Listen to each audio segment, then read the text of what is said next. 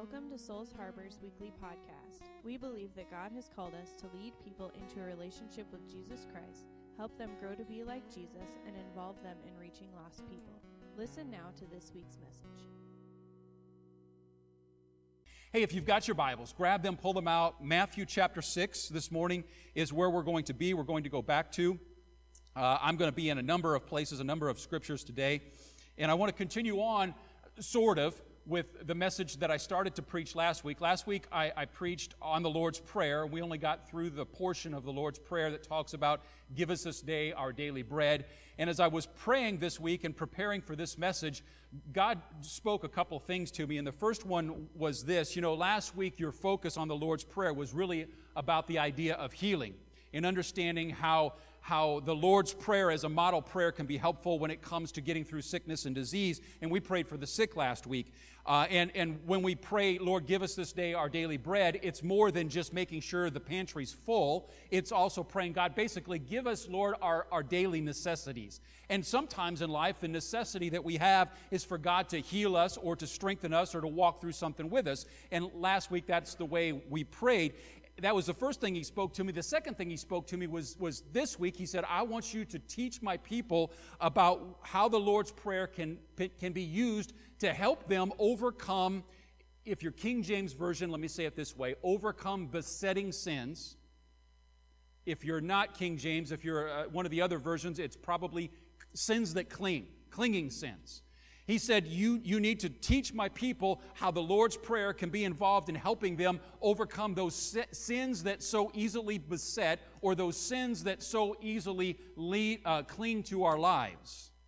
Now, what started this series off was the idea of what do you want your life to look like in 2022? You say, Pastor Barry, that's a whole year away. Yes, it is. But what your life, your happiness, your joy, your peace, your power, your authority, your family, your finances are going to look like in 2022 will in large part be determined by how you live your life in 2021. Right? I mean, you just don't wake up one day and everything falls into place. It's a lifelong, year-long process. And I hope you have begun to think about this. What do you want your life to look like in 2022? I have begun to think about this. You can think about it in terms of health and physical fitness and all of that as well, but spiritually and relationally, what do you want your life to look like?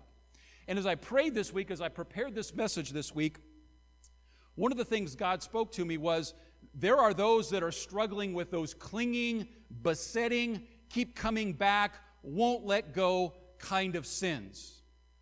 And one of the best things that could happen to their life is for them to be set free this year from that sin that just continues to beset them and cling to them. Now, I'm not going to ask you this morning to raise your hand and say, Pastor Barry, that's me. I've got one of those things in my life. But I want you to think about that. Is there something in your life that your life next year, your life throughout this year would be incredibly different, incredibly better if you no longer had to deal with and struggle with that particular sin? Last week we talked a lot about the motivation of sin, or motivation of prayer. It needs to be not motivated by letting people see how spiritual we are. We talked about how we don't have to be people that pray with huge amounts of words. Matthew chapter 6, verse 5, verse 6, 7, and 8 all speak to that. We don't have to continue to say over and over and over again and beg God. We need to go and ask God because God knows what we need before we even get there. And then we moved into this part of the prayer that goes, my Father in heaven, hallowed be your name. And there's something powerful about realizing that we're not the center of the universe. God is. My Father in heaven, hallowed, holy, revered, holy, powerful is your name, your being, your character. There's something powerful in that. I'm not the center of the universe. God is. And then we talked last week a bit about God. Also, God, let your will be done, not my will be done. We're going to pick those themes up again this morning, even though I preached on them last week, but we're going to look at them in the context of, God, how can these things help me be free from besetting sin? Now, we're going to go to Matthew in a moment, but let me read you a couple of passages here, and you're welcome to turn there if you want to. We probably have them on the screen here that will talk about this idea of clinging or besetting sins. Hebrews 12:1 is where the idea comes from. It says, therefore, since we are surrounded by so great a cloud of witnesses, let us also lay aside every weight and sin which besets us or clings to us so closely. Hebrews 12:1 is where that idea comes from. And you say, Pastor Barry, okay, I see where the idea is coming from. What kind of sin are you talking about? Well, let me go to Galatians this morning, chapter 5, to give you some idea of the type of sin that I'm talking about. Paul says in Galatians 5:19, he gives this list of the works of the flesh. He says this, he says sexual immorality, impurity, sensuality, idolatry, sorcery, enmity, strife, jealousy, fits of anger, rivalries, dissensions, divisions, envy, drunkenness, orgies or carousing and parties and things like these. I warn you, as I warned you before, that those who do such things will not inherit the kingdom of God. I think that's a pretty good list of besetting, clinging sins. You say, Pastor Barry, no Christian ought to have any of those things in their life. And I would agree with you.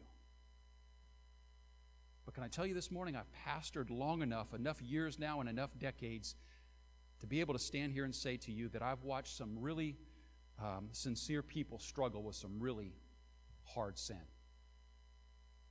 There was a theme back in the 80s, Nancy Reagan put it out. It was to help kids stop using drugs. You remember what it was? Just say no. I liked it. It's a good thing. Makes sense to me. Just say no. But again, I've pastored long enough to be able to stand here and say to you that I've known some people that sincerely wanted to say no to some sin in their life, and they sincerely did say no, and they sincerely did walk away from it, but it was like there was a hook in them. It was a clinging, besetting, hanging on thing that they just could not seem to get victory over it. Now, I've also observed over the years that we're usually a whole lot better at seeing other people's sins than our own. And we like to pick on the big ones, the external ones. We like to point out things like adultery and using crack cocaine. But I read through that list, and I don't know, there may be some things in there that some of us need to work on. Sexual immorality, impurity, sensuality. And those, for Christians, are the secret sins, aren't they? They're the ones that nobody knows about. Those are going to the computer screen that you shouldn't be on. Those are picking up the magazine you shouldn't be looking at. Those are being challenged because you, and I'm talking mostly to you guys, but it applies both directions. It's taking that second look at that lady in the short skirt, and we're living in a day of a lot of those type of things nobody knows about. Idolatry and sorcery, which are control issues. I've got to be in control. I've got to have and do whatever I've got to have control. That's a besetting sin. I've been around long enough, I've pastored long enough to know that there are a lot of Christians that struggle with control issues. It's a real thing. And then there's the enmity and the strife and the jealousy and the fits of anger and the rivalries and the dissensions and divisions. And I'm going to tell you this morning, you can't pastor more than 2 months and not realize that those are real things in the church. Which means they're real things, because the church isn't the organization. The church is the families that call this home, right? They're real things in the lives of people. Those clinging, those besetting sins. You know what else? I've been around long enough to be able to tell you that there is not one sin on that list that there isn't somebody somewhere justifying. So, Pastor Barry, what do you mean? Listen to me. I have had people justify to me I have had people justify to me a life that is involved in fornication, sexual immorality, sexual activity outside of marriage, and they've justified to me. I've listened to that. Some of you have too. We love each other. I've listened to people justify adultery. I've listened to people justify dissension. I've listened to people justify anger. I've listened to people justify just about everything. There's probably, right now we're listening to Christians around the world in many, many denominations justifying sexual immorality in the context of same-sex relationships. And it's okay because God's okay with love. We've got Christians that are justifying all kinds of things, and we like to pick out the big ones and the ones like that, and that's fine. We need to preach against sin, but we also need to be careful that we don't miss that it may be dissension, it may be rivalry, it may be anger, it may be jealousy, it may be one of those things that aren't the big three or the big four that's in our own heart. You understand what I'm saying this morning? God said, you need to talk to my people about how they can be free from clinging, besetting sin. The question becomes this: what would my life look like if I spent this year praying daily and I found myself in this next year as I moved into 2022 free from that clinging thing in my life? Now listen, only you know what's going on in your heart and your mind. Only you know what's going on in your private life. Only you and God know what's going on in the depths of your being. Only you and God know many of those things, okay? And maybe there is nothing being justified. Maybe you're not dealing with a clinging sin. And I hope that's most of you. I hope that's all of you. But I don't believe God ever says go and preach something without somebody needing to hear it. Amen? We do say amen here once in a while. It's okay. Amen? Am I right? Don't ever say a woman. For those of you here that were here last week, you get that. Those of you that weren't, I'll explain it later, okay? I want to keep preaching this morning. Amen. Let's go back to Matthew 6. Let's look this morning together at Matthew 6. And I want to preach through this, how it can help you with this whole thing of sin. And I'm just going to go ahead and pick up with verse 9 this morning. Our Father in heaven, hallowed be your name. Revered, I said earlier, holy. God, I'm not the sinner, and I don't determine right and wrong. Think about the power of this in your life. Every day you get up and you start with this prayer, this acknowledgement. God, you're bigger than I am. You know more than I know. But the other part of hallowed is holy. Here's something America needs to hear. Social media doesn't determine what's right and wrong. CNN does not determine what's right and wrong. Fox News doesn't determine what's right and wrong. Your friends don't determine what's right and wrong. What feels good doesn't determine what's right and wrong. Do you know what determines right and wrong? Our Father who art in heaven, hallowed and holy is your name, your being, your character, the very depths of who you are, the one who created all things and put the rules in place and knows better what's good for me than I know what's good for myself. That's who determines what's right and wrong. That's who determines what's holy and what's not holy. If you get up every morning and you begin your day this way, Lord, my Father in heaven, hallowed, holy, righteous is your name, your being, your character. My Father in heaven, hallowed is your name. Then you set yourself up for a day where you're going to have a really hard time coming back and justifying, God, it's okay if I do this because it feels good, or it's okay if I do this because it's not hurting anybody else, or it's okay if I do this because you know that I've tried and I just can't overcome it. How does the Lord's Prayer help us overcome these besetting sins? By starting out with, hallowed be thy name. My Father in heaven, hallowed be thy name. Let your kingdom come. Let your will be done on earth as it is in heaven. You know, when I start my day by honoring and revering and acknowledging who God is, and then I move into this request, this question, this prayer, Lord, let your will be done, but not my will be done. That's a powerful thing. James chapter 4, he has this interesting passage in the first few verses. It goes like this.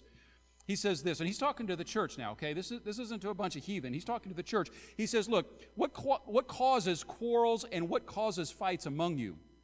Is it not this, that your passions are at war within you? We all have to pray, God, let your will be done and not my will. You say, Pastor Barry, no, you don't understand. My will is to do God's will, and I will never want to do anything else but God's will. Okay, I won't disagree with that, but I'll be honest with you, I'm not there yet, and I've never met very many people that are truly, truly there yet. Now, I will say, and there's a piece of me that always wants to do God's will, but there's another piece of me that's always battling. That says, not what God wants, but what makes me feel good. Does that resonate with anybody? Listen to what James said again to the church. He said, what causes quarrels and what causes fights among you? Is it not this, that your passions are at war within you? And when I take a moment every day and I begin, my Father in heaven, hallowed is your name, let your kingdom come, let your will be done on earth as it is in heaven, and I make earth not starting with all you, God fix all them, but God fix me. Let your will be done in my heart. Let your will be done in my life. Let your will be done in my actions. Let your will be done in my feelings. Let your will be done in the things that I open my mouth and let speak. Let your will be done in me first. Then all of a sudden the passions that are within me, that war within me, maybe I win, the Spirit of God in me wins, and the passions don't. He goes on and says in verse 2, you desire and do not have, so you murder. You covet and cannot obtain, so you fight and quarrel. You do not have because you do not ask. You ask and do not receive because you ask wrongly to spend it on your passions. He's not talking to sinners. He's talking to the church. What would your life look like in 2022 if you were set free by spending time with God in prayer every day from that clinging, besetting thing that just beats you up? And I talked about the sexual immorality, and I talk about the big things, but I don't know how many Christians I see living lives of misery because they're jealous that somebody else has more. Or they're angry because they didn't get their way. Right? So many Christians that are ate up and just everything's a constant battle. Christians that it doesn't matter what the leadership does, they don't like it. They would do it differently.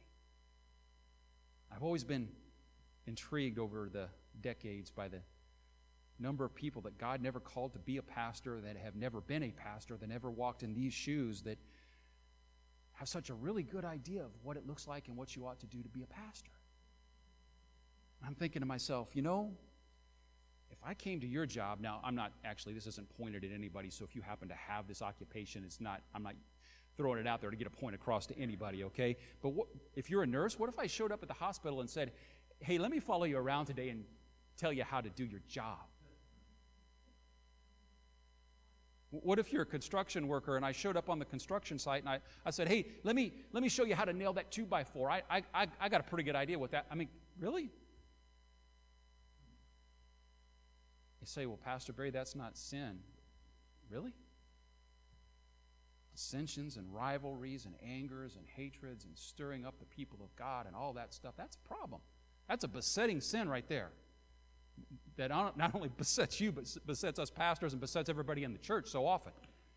And God's saying, how much better would it be to get up in the morning and go look in the mirror as 2022 rolls around, because God has set you free through 2021, and realize that when you look at yourself in the mirror, you're not angry, you're not mad, you're not jealous, you're not ready to punch somebody, you're not ready to hate yourself. You've got peace, you've got joy, you've got love, you're happy. No, everything isn't perfect. No, the preacher doesn't always get it right. No, my boss can be a jerk sometimes, but I feel good because Jesus loves me. Anybody like to live life like that? I don't know about you all, but I don't really like being constantly irritated and aggravated.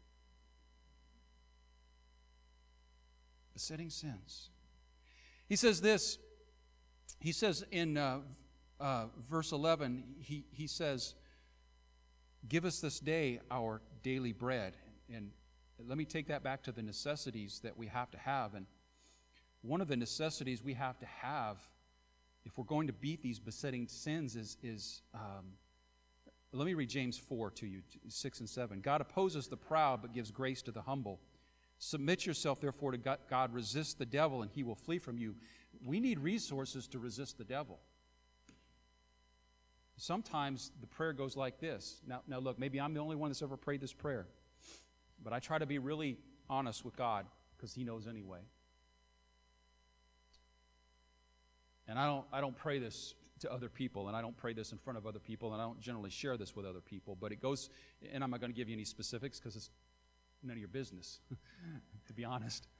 But it goes basically generically like this. Lord, you know that thing that I'm wanting, that I'm desiring, and it's not good.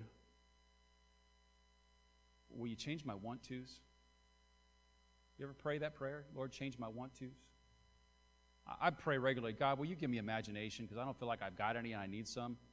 I pray regularly, God, will you give me creativity because I don't feel like I've got any and I need some. I pray regularly, God, will you help me to communicate better because I don't feel like I communicate very well and I need your help. I pray regularly, God, will you give me wisdom to be a better leader? And I pray, God, will you change my want-tos? And it may be silly things. I will tell you one that I have prayed regularly in the last year, okay? I grew up in a home where we watched television from the moment my dad walked in the door from work until we went to bed at night. I grew up in a home where television was what the family operated around. And because, and maybe I'm making excuses now, but regardless, when I come home at the end of the day, the first thing I want to do is sit down and turn on the television and watch television. And I will sit there, if I'm not careful, and I will watch TV from the moment I get home until I go to bed at night. And when I'm tired, it's even more the case. And I'm careful what I watch. I try to avoid junk, and there's a lot of shows I won't even turn on, and there's episodes that I'll turn off that I am on, so it's not that. But I'm thinking to myself, at the end of 3 hours of sitting there watching the TV, what in the world have I done that's made my life, my family's life, or the world better? What a waste. And I fight that battle, and this has been the prayer that I have prayed to God. Now, is that a besetting sin? I don't know. I suppose if it becomes an idol, then it absolutely is. There's no point in me standing up here and justifying something. I'm not trying to do that. I'm pretty honest with God and being fairly honest with you all this morning as well. And I pray, God, will you change my want-tos? Help me to just not want to watch TV anymore. And you know, He has. Watched a lot less this past year than I've watched in my whole life. It's just not, and part of it is there's just nothing worth watching on TV anymore, right? It's so much junk, but it's not. And that is a piece of it. But it's also, I believe, the Holy Spirit has been working inside of me, just changing the things that I want to do. I would rather go and spend time doing something productive, something that matters, something that will change my life, my family's life, or the world around me, or this church, instead of sitting in the TV. And that doesn't mean I don't watch TV anymore. I'm not saying that. And if you watch TV, that's your business. That's between you and God. But sometimes the resource that we have to pray, Lord, give me this day my daily bread, is, Lord, will you change my want-tos? Now, if you've got a besetting sin in your life, if you've got something that you know, and God knows that it is pulling at you, and you say, no, God, I repent of it, I walk away from it, and you know in 2 days or 3 days or 2 hours or 3 hours you're going to be pulled back to it, then you need to begin to pray and say, God, change my desire, change my want-to. I need that resource. Lord, I need that help. We pray, Lord, give us this day our daily bread, and part of that is resources to be able to resist the devil, and part of that is change my want-tos. Part of it is this. Part of it is courage and self-control. Part of it is the fruit of the Spirit. If I don't know if you all realize this, but self-control happens to be one of the fruit of the Spirit, and it's praying Galatians 5:22 and 23. God, I need some resources today. God, I need some help today. I need some bread today. I need the fruit of the Spirit. I need love and joy and peace and patience and kindness and goodness and faithfulness and gentleness and self-control, God. I need to be able to feel that passion that's inside of me that I know is not right, and it doesn't have, I say passion, we all think sexual, and it doesn't have to be sexual. I mean, I got some real passion for ice cream. You all know that, all right? You've heard me preach enough over the years. I got me some real passion for cookie dough ice cream. It's some of the best stuff in the world. I really believe that it is probably what manna was, if you want to really get into the theology of it. Pretty sure manna was ice cream. It was sweet, and it melted after so much time, but I can't really justify that scripturally, but it's a good story, right? So my prayer is, God, help me control that passion. It doesn't have to be something sexual. Your passion may be many things, but the question is it pleasing and bringing glory to God? And if it's not, then that becomes the prayer. God, give me self-control. And then we move into this prayer in Matthew 6 of, forgive me for my sins as I forgive those that have sinned against me. And I'm running short on how much time I have to preach this morning. And so fasten your seatbelts, hang on. I'm going to share this with you this morning. 1 John 1:9 tells us if we confess our sins, He's faithful and just to forgive us our sins and to cleanse us from all unrighteousness. Let me just put it this way. Forgiveness of sin, and you need to be aware of this, forgiveness of sin is always preceded by confession of sin. If we confess our sins, He's faithful and just to forgive us. And it's preceded by repentance. Saying, Lord, I'm sorry. But not just I'm sorry. Lord, not only am I sorry, but I'm going to walk a different direction. I used to hate, now I'm going to walk a different direction. I used to be jealous, now I'm going to do something different. I used to do things I shouldn't do with these people, now I'm going to spend time with other people. Do you understand what I'm saying? Repentance is more than saying I'm sorry. I'm sorry is what our kids say when they get caught. God's looking for more than that. So forgiveness of sin comes from confession. It comes from repentance. And when I start out my day by saying, God, you're my Father in heaven, and you know everything, and hallowed and holy is your name, when I come to God and I say, Lord, forgive me of my sins, it better be full of confession. It better be full of repentance, because He knows. He knows. And He's faithful and just to forgive us our sins. But when and let me bring this to a close in this way, once I repent and I confess and I repent and I'm forgiven, the next piece of that is I better pray God, again, back to resources. God, give me the resources not to fall back into that temptation. Paul has this passage in Romans 7. I have always been intrigued by, challenged by, and it's just really always resonated with me in my life. And it goes like this in verse 18. He says, "For I know that nothing good dwells in me, that is in my flesh. For I have the desire to do what is right, but not the ability to carry it out. For I do not do the good that I want, but the evil I do not want is what I keep on doing. Now, if I do what I do not want, and it is no longer I who do it, but sin that dwells within me." I've always understood that passage from Paul because there have always been those times. There's always been that battle in my heart between the spirit and the flesh, just like your heart, if you'll be honest about it. And we need to pray, God, give us this day our daily bread, the resources we need to overcome this besetting sin. And then we need to pray, God, forgive us our sins and be free of the guilt. But then we need to pray, Lord, lead us not into temptation and deliver us from evil and the evil one. Now listen to me this morning. God wants you to be free. Absolutely free of the big whale sins. But I'm going to tell you, God is not okay with you being ate up and hooked by the little bitty secret sins either. He wants you free. And if those things have consumed you and those things control you and rule you, Paul was pretty direct in Galatians. Those things aren't going to make it into the kingdom of heaven. But see, here's the way a lot of Christians live their lives. God, I sincerely love you. I sincerely desire you. I sincerely repent of this. I walk away from it. But they walk away from it with the feeling, the belief, the awareness that if I do it again, I'll come back and repent again. That's cheap grace. That's playing God. I don't mean playing at being God. I mean that's trying to manipulate God. Be really careful with that. If you say, God, I repent of this, I walk another direction, you better sincerely mean it. Not sort of mean it with the idea that, okay, if I come back here again, God will forgive me again. He probably will. God's patience and mercy and grace is beyond bounds and goes on for years, and we see it throughout Scripture.